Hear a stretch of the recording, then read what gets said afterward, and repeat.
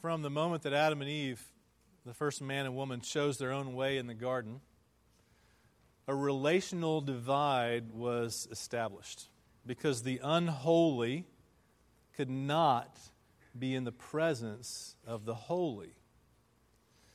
And so God's plan of redemption began to unfold, which we've been seeing here in the book of Revelation. And then from the moment that Moses led Israel out of their bondage in Egypt, Yahweh promised, "Make a sanctuary, a temple for me," he said, "and I will dwell with you." But the unholy could not be in the presence of the holy, at least not without some very special provisions. Still, though, Yahweh promised, "One day I will live with you and walk with you. I will be your God, and you will be my people." But still, a chasm existed between the two because the trivial could not stand in the presence of the significant. And so the Son of God became man and lived in humility, died in disgrace, and rose again in glory. And now the Apostle John, here at the end of Revelation, seeing something new, here's the declaration that changes everything for the rest of history. This is Revelation 21, beginning in verse 1. "Then I saw a new heaven and a new earth, for the first heaven and the first earth had passed away, and the sea was no more. And I saw the holy city, New Jerusalem, coming down out of heaven from God, prepared as a bride adorned for her husband. And I heard a loud voice from the throne saying, 'Behold, the dwelling place of God is with man. He will dwell with them, and they will be his people, and God himself will be with them as their God. He will wipe away every tear from their eyes, and death shall be no more.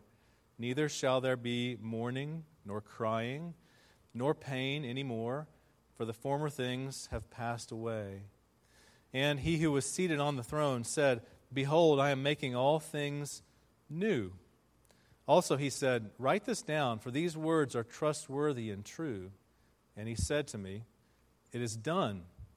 I am the Alpha and the Omega, the beginning and the end. To the thirsty I will give from the spring of the water of life without payment. The one who conquers will have this heritage, and I will be his God, and he will be my son. But as for the cowardly, the faithless, the detestable, as for murderers, the sexually immoral, sorcerers, idolaters, and all liars, their portion will be in the lake that burns with fire and sulfur, which is the second death. The grass withers and the flowers fade, but the word of our God stands forever.'" Father, we pray, again, as we always do, as we gather on a Sunday morning, that you would give us your Spirit. Help us, Lord, to understand your word, because we acknowledge that if you don't, this will just be digits and fuzzy distraction to us. Father, we pray that that would not be so. Would you allow for us to see clearly and to hear not my words, but yours to our hearts by your Spirit. And we pray this in Jesus' name. Amen. You may be seated.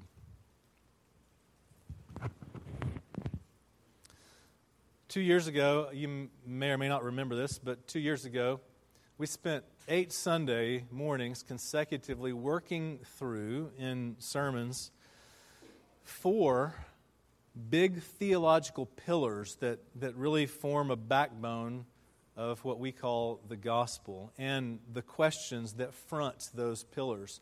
And the Apostle Paul offers, of course, answers to each of those questions. Those questions, you might remember, begin like this. The first question is, how can I know what's true?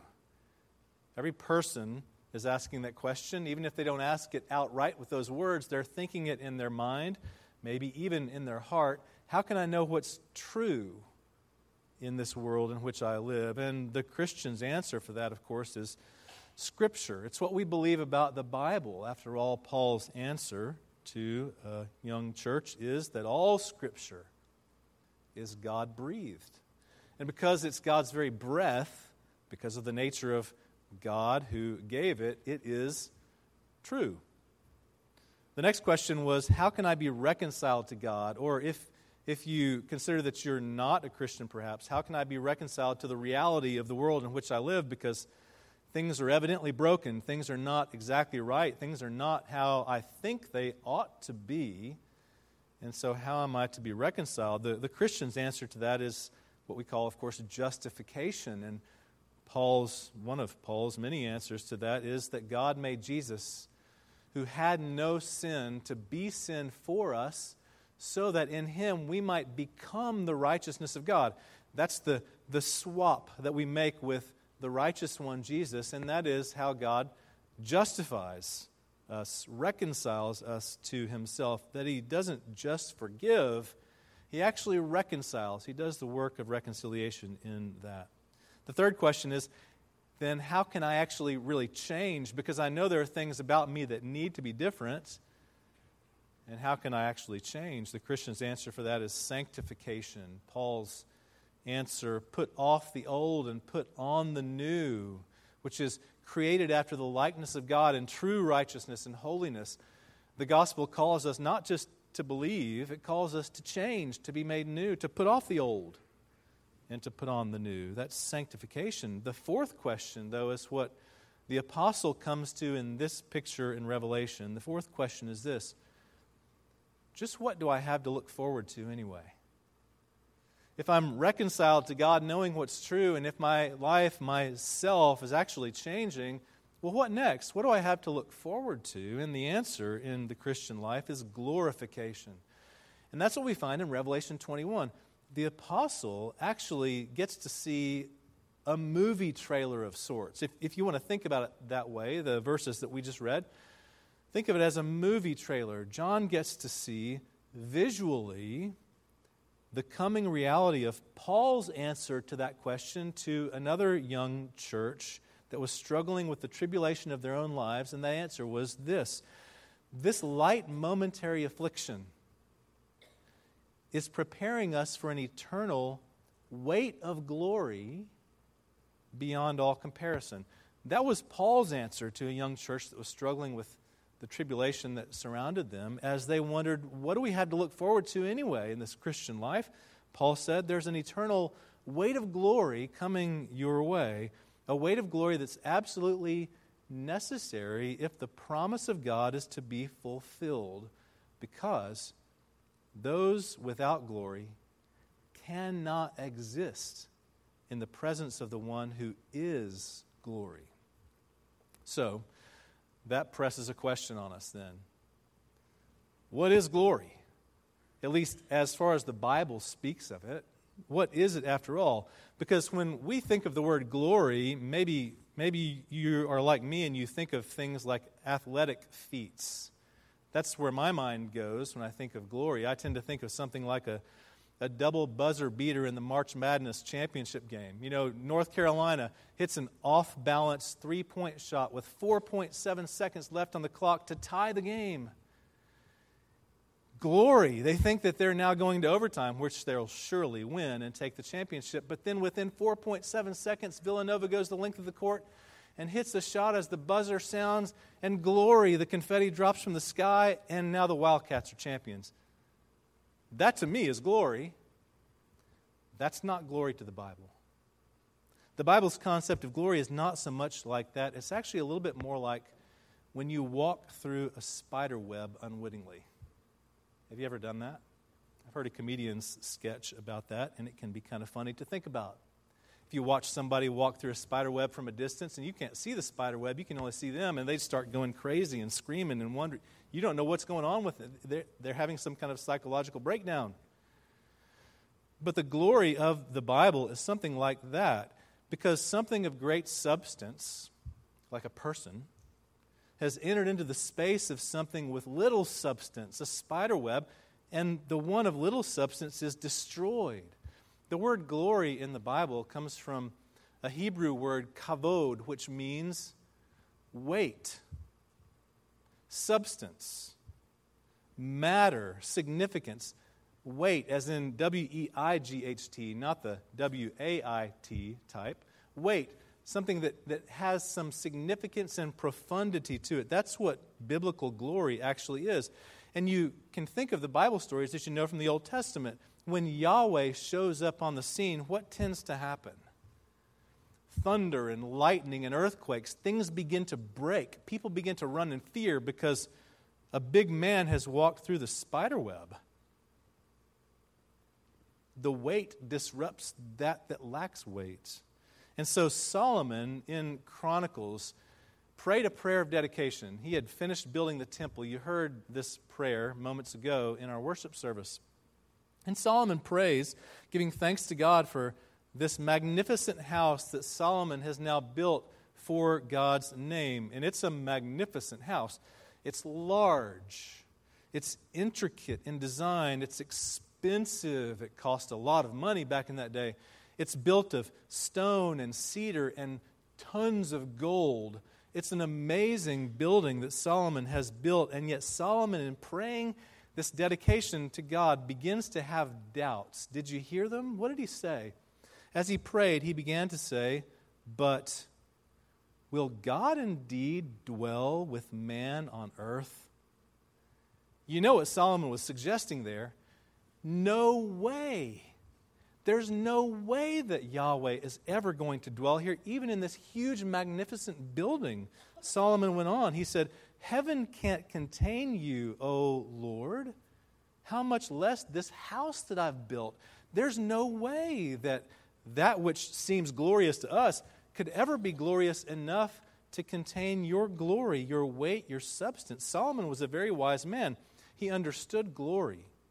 He understood the substance of God, and he understood that for the dwelling place of God to actually be with man would require something entirely new.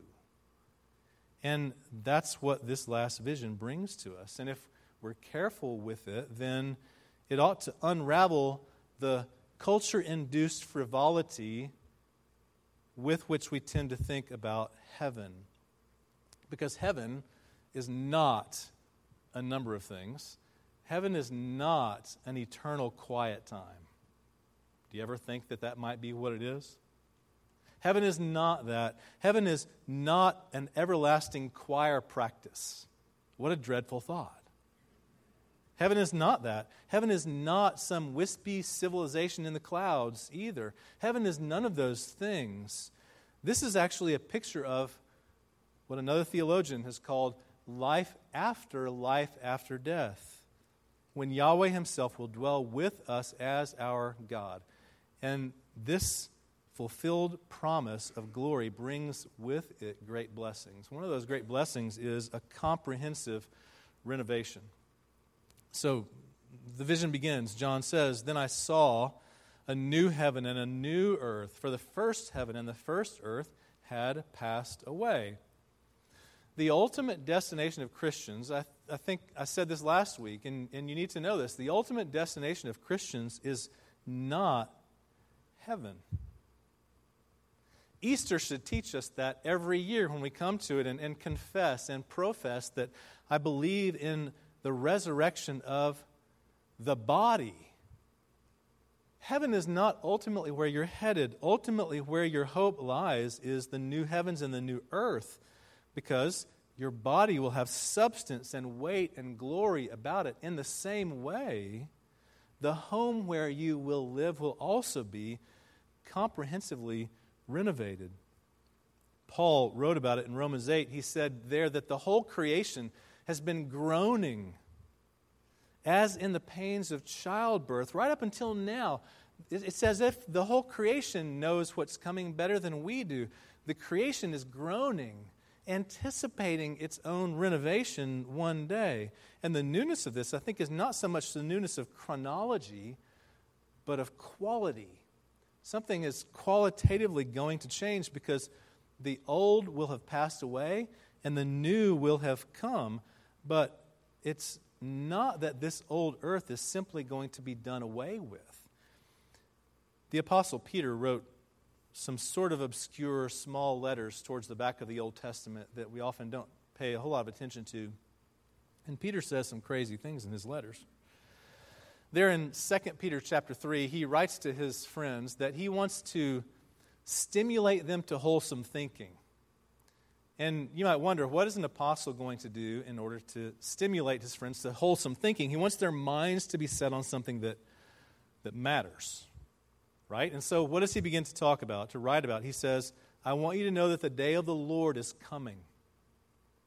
And you need to understand something of what that day of the Lord is going to be like. And so he draws back into the Old Testament. He says, just as the world of old was by water deluged and destroyed, think Noah, by that same word of God, the heavens and earth of our day are stored up for fire. Water then, fire in the future. Right now, God is patient, Peter explains, because he wants to pastorally care for his friends. God is being patient right now. He wants for everyone to come to repentance. He's waiting and waiting. He's patiently waiting. The day of the Lord will come. We don't know when, but God is patiently waiting. And on that day when it does come, Peter goes on to explain. He says, the heavens will disappear with a roar. The elements will be set on fire and dissolved, and the earth and the works that are done on it will be exposed, burned up, laid bare. And since this will happen according to God's promise, Peter says, we look forward to a new heaven and a new earth, the home of righteousness.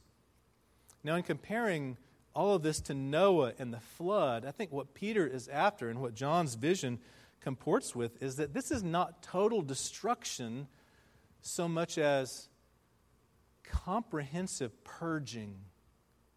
The spider webs are being burned away.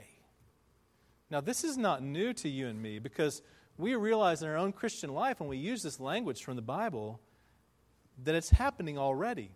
When the first resurrection becomes a blessing to you, that is, when you become a Christian, you're born again, you have new life in Christ, then the purging begins, doesn't it?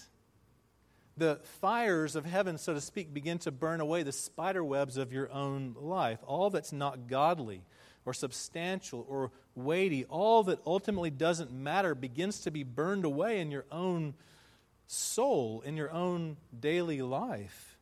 Now, you, like me, I'm sure, struggle mightily at times to hold on to some pieces of that because there are parts of it that you really love. But the Holy Spirit won't allow it. Ultimately, in sanctification, the Holy Spirit is purging your life of those things that simply won't be accommodated in the new heavens and the new earth. C.S. Lewis, you cannot preach on this passage without quoting from C.S. Lewis, because he wrote so fascinatingly about these sorts of things.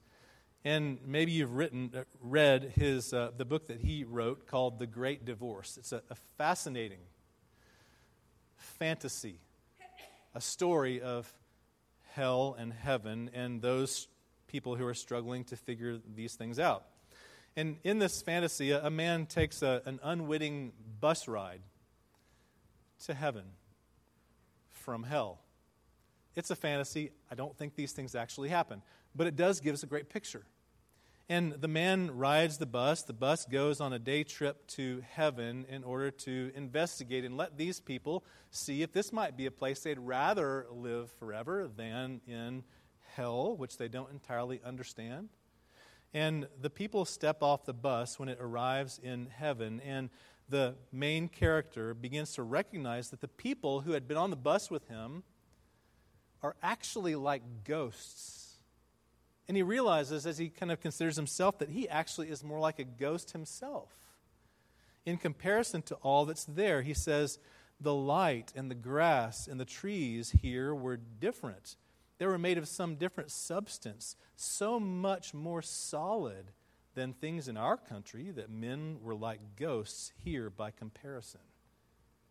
And the story goes on that the ghost people began to explore a little bit as far as they can, but they have a hard time walking because the grass in heaven is so substantial and weighty that it pierces their feet. It's like walking barefoot over a gravel road.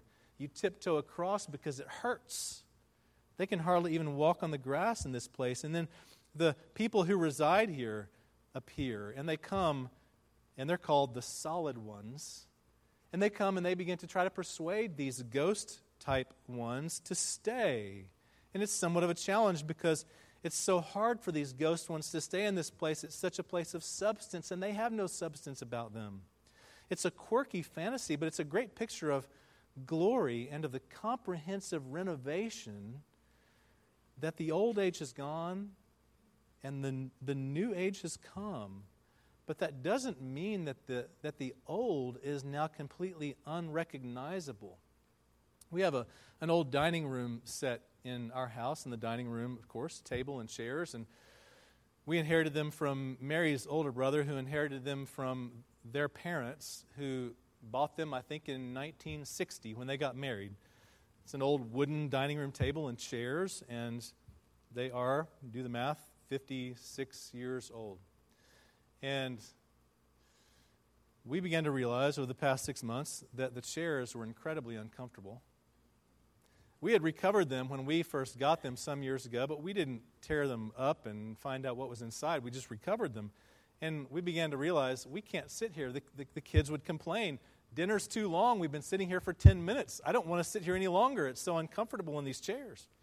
We knew we had to recover them. And so we tore them open and discovered that the cushioning inside, 50 years old, had crumbled and turned into dust and began to shift into piles in different places underneath your backside. And it made for a very uncomfortable dining experience.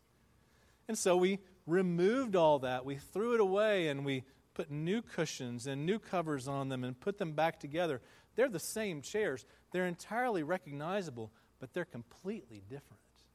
And they're completely comfortable. It's amazing what happens when that complete renovation occurs. All that lacks substance is burned up and blown away. And there's so much of that surrounding us and in us. But all that lacks weight will be done away with in the new heavens and the new earth.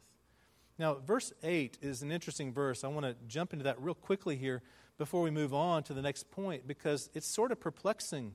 As for the cowardly, the faithless, the detestable, and so on, John gives this list. Well, he receives this list from God himself of all the unsightly sorts of elements that are not going to have their place in the new heavens and the new earth. And I read that, and I begin to think in my moralistic sort of lens, these sort of people, they shouldn't be there.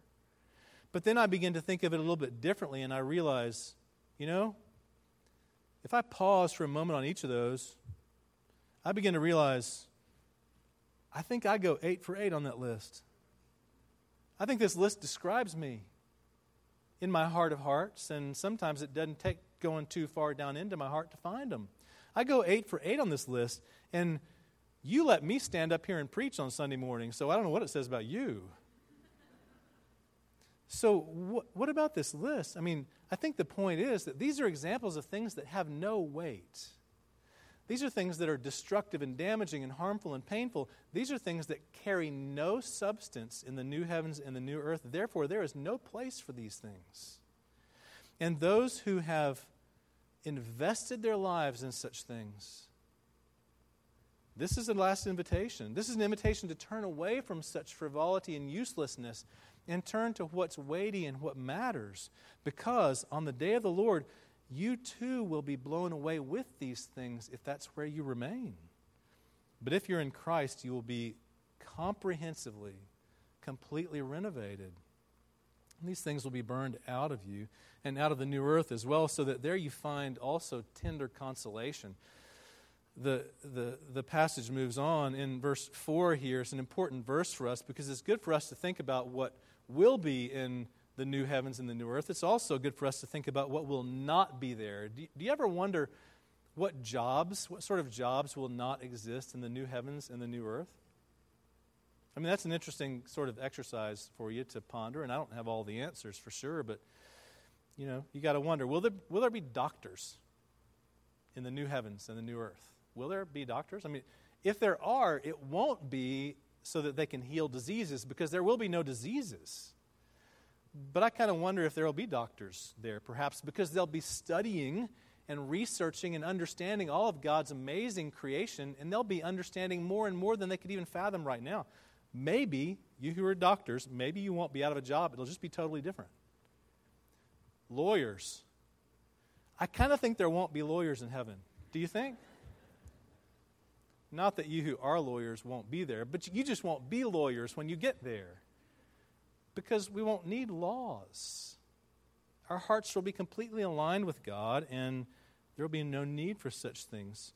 Police, politicians, will there be such things? Crime scene investigators, there will be no such thing as a crime scene in heaven, and no need to investigate it. Trash collectors, insurance agents, no insurance in heaven. Because there's no fear of damage or loss, right? Missionaries, morticians. Everything will be different, won't it? Because there will be so many things that are not there. One thing that conspicuously is missing, verse 1 tells us, is a little bit bothersome if you think about it for a moment. And the sea was no more. Does that kind of bother you?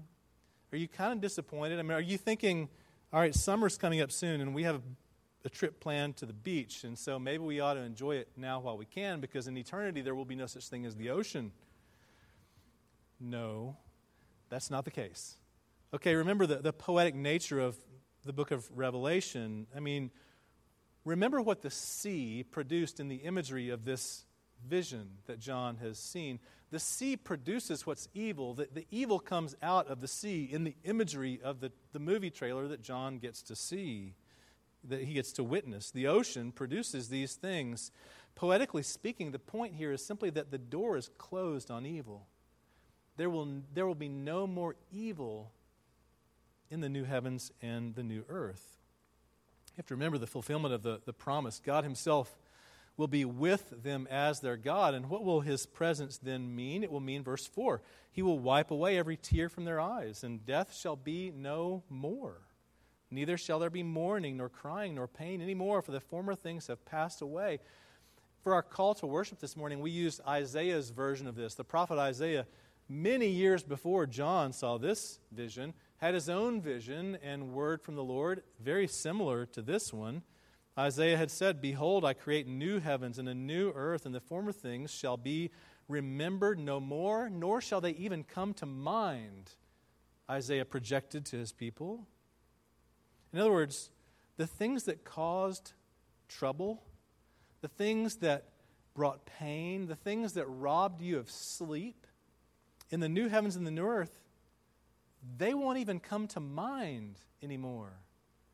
Even if at this time they do in very heavy ways.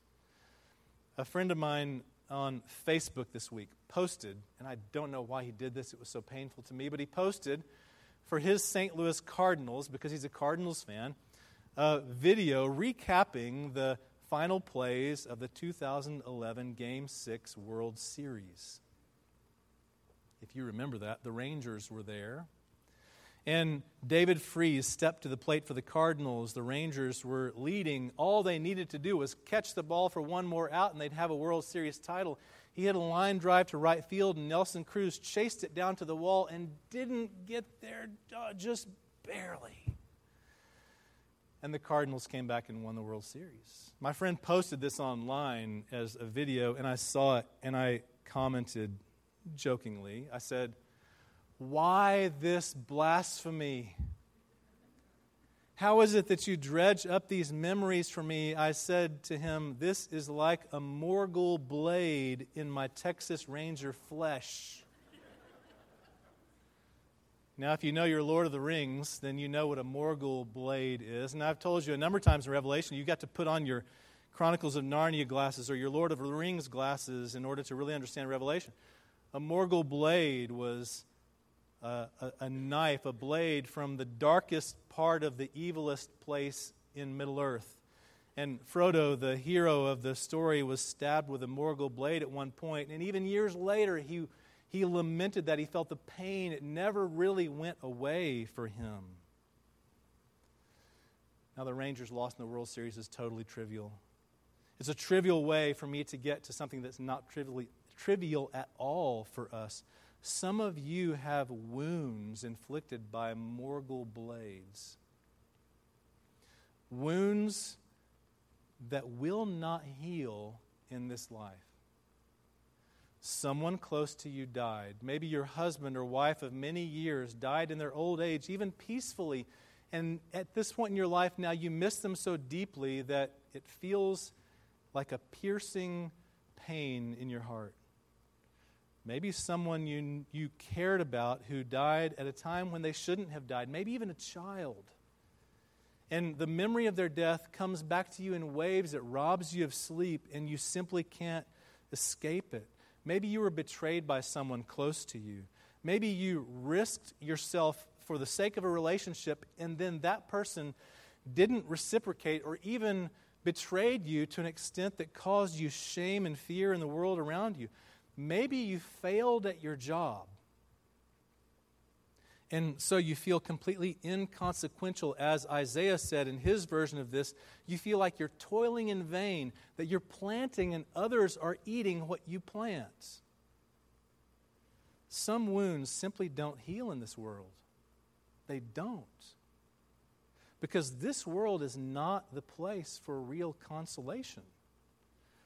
Why do you think people who live in Central America and Mexico are often trying so hard to immigrate to this country? Because they look around themselves and they see the pain and the poverty and the corruption and the hopelessness of their circumstances, and they're just like you and me. They long to get themselves back into the garden.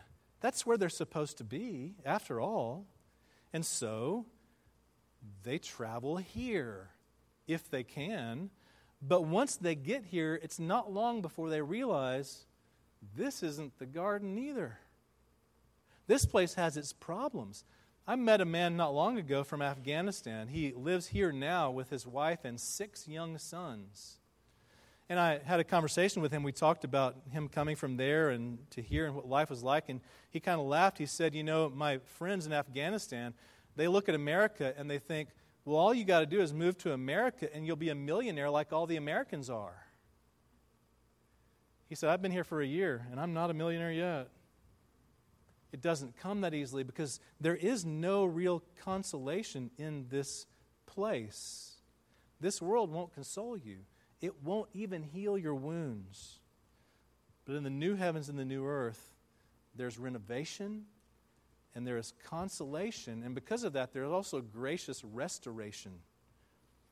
What does John go on to say? Verse 5, the one who's on the throne is speaking to him at this point, and God himself says to John, write this down, for these words are trustworthy and true. It's much like the Apostle Paul, who sometimes in his letters will say those sorts of words. This is a trustworthy saying, and what he means is, what I'm about to say to you is, for emphasis, this thing is something you need to remember, as though the rest of it weren't, but this is really, really important. And what is it that the Lord says to him? He says, it is done. I'm the Alpha and the Omega, the beginning and the end, and to the thirsty I will give from the spring of the water of life without payment.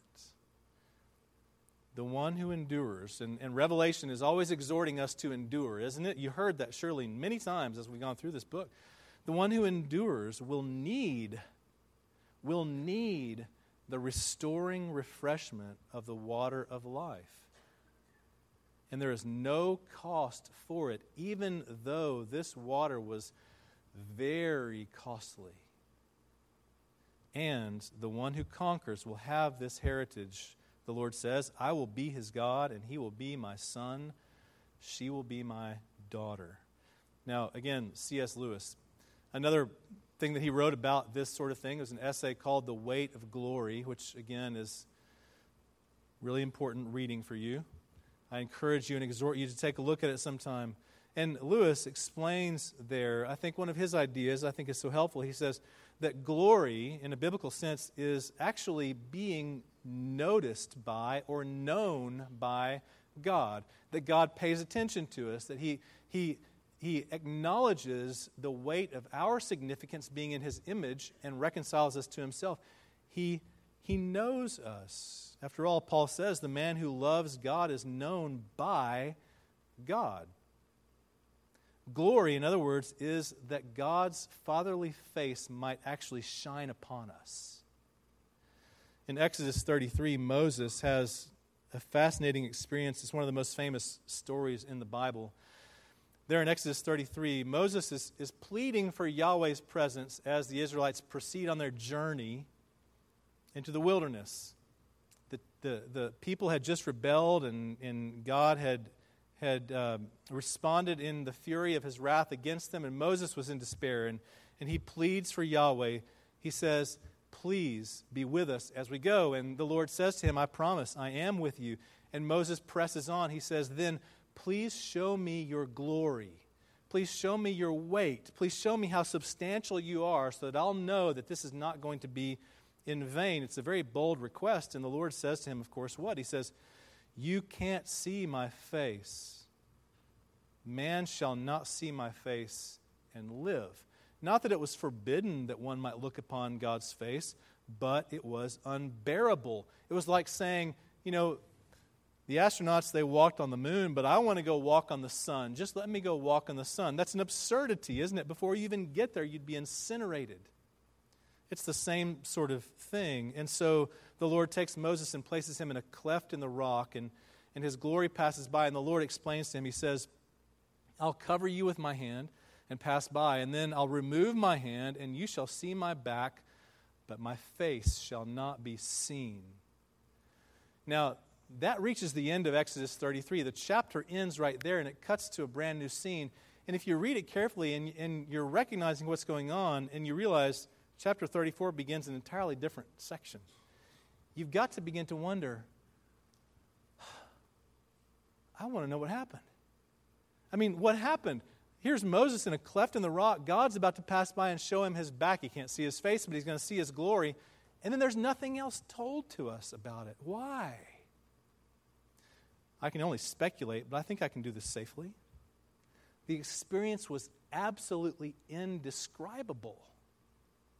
What was Moses going to say at that point? He gazed upon the back of Yahweh, the creator of the universe. What words is he going to put to that? There's nothing he can say because the experience absolutely defied description. And then just a short time later, as the Israelites are about to set off on their way, in Numbers chapter 6, God explains to Moses and his brother Aaron, this is how you're supposed to bless my people Israel. And he gives them one of the most classic and enduring benedictions that we've ever heard. A benediction is a good word. He gives it to Israel as they're about to set on this journey, and he says to them, this is how you bless my people. You tell them, the Lord make his face shine upon you and be gracious to you. Now, Moses must have shuddered at the thought because he knew. I mean, of course, he had stood in the cleft of the rock and gazed upon the back of God. I can't see his face. I'll die. I'll be incinerated. And now God's blessing us with the prospect that he would shine his face upon us and be gracious to us. No way. There's no way that this is going to happen. Right? Moses would have a hard time imagining this, but what is the promise that God is fulfilling here for us? It is that the face of the Father might gaze upon the faces of his sons and daughters, not to dreadful ruin, but rather in gracious restoration. Our expectation of glory, as you think about it, there's so much there to think about, so many rabbit trails to chase. You'll have many years to do it. But our expectation of glory should affect a lot of what we think of and how we think and act in this world today. And I'll offer one, as C.S. Lewis suggests. He says, we may be tempted to speculate too much about what that glory has in store for us, but we do well to think about what it has in store for other people, for each other. Because, he says, all day long, we are, in some degree, helping each other towards one or the other eternal destination. And it's in light of this, he says, that we should conduct all our dealings with one another, all our friendships, all our loves, even all our play, and even politics. He says, there are no ordinary people. You have never talked to a mere mortal. Being made in the image of God, you carry the weight and substance of God himself. And God himself is out to restore that, to reconcile it, to make it new, even as he brings the new heavens and the new earth to bear on us on the day of the Lord in the future. The Lord is at work to demonstrate to us, to persuade us, to call us into living in a world of glory where we in our current state could not possibly exist. But by the grace of Jesus, we one day will. In the name of the Father, and of the Son, and of the Holy Spirit. O Lord, we give you thanks for these good promises and pray that as we come to the communion table, even now, that you would grant your Spirit to us, increase our faith, Lord, to believe you, to trust you. Allow for us to recognize how you call us in Jesus to belong to you, and allow for us, Lord, to attribute to you the glory that only you have. In Jesus' name, amen.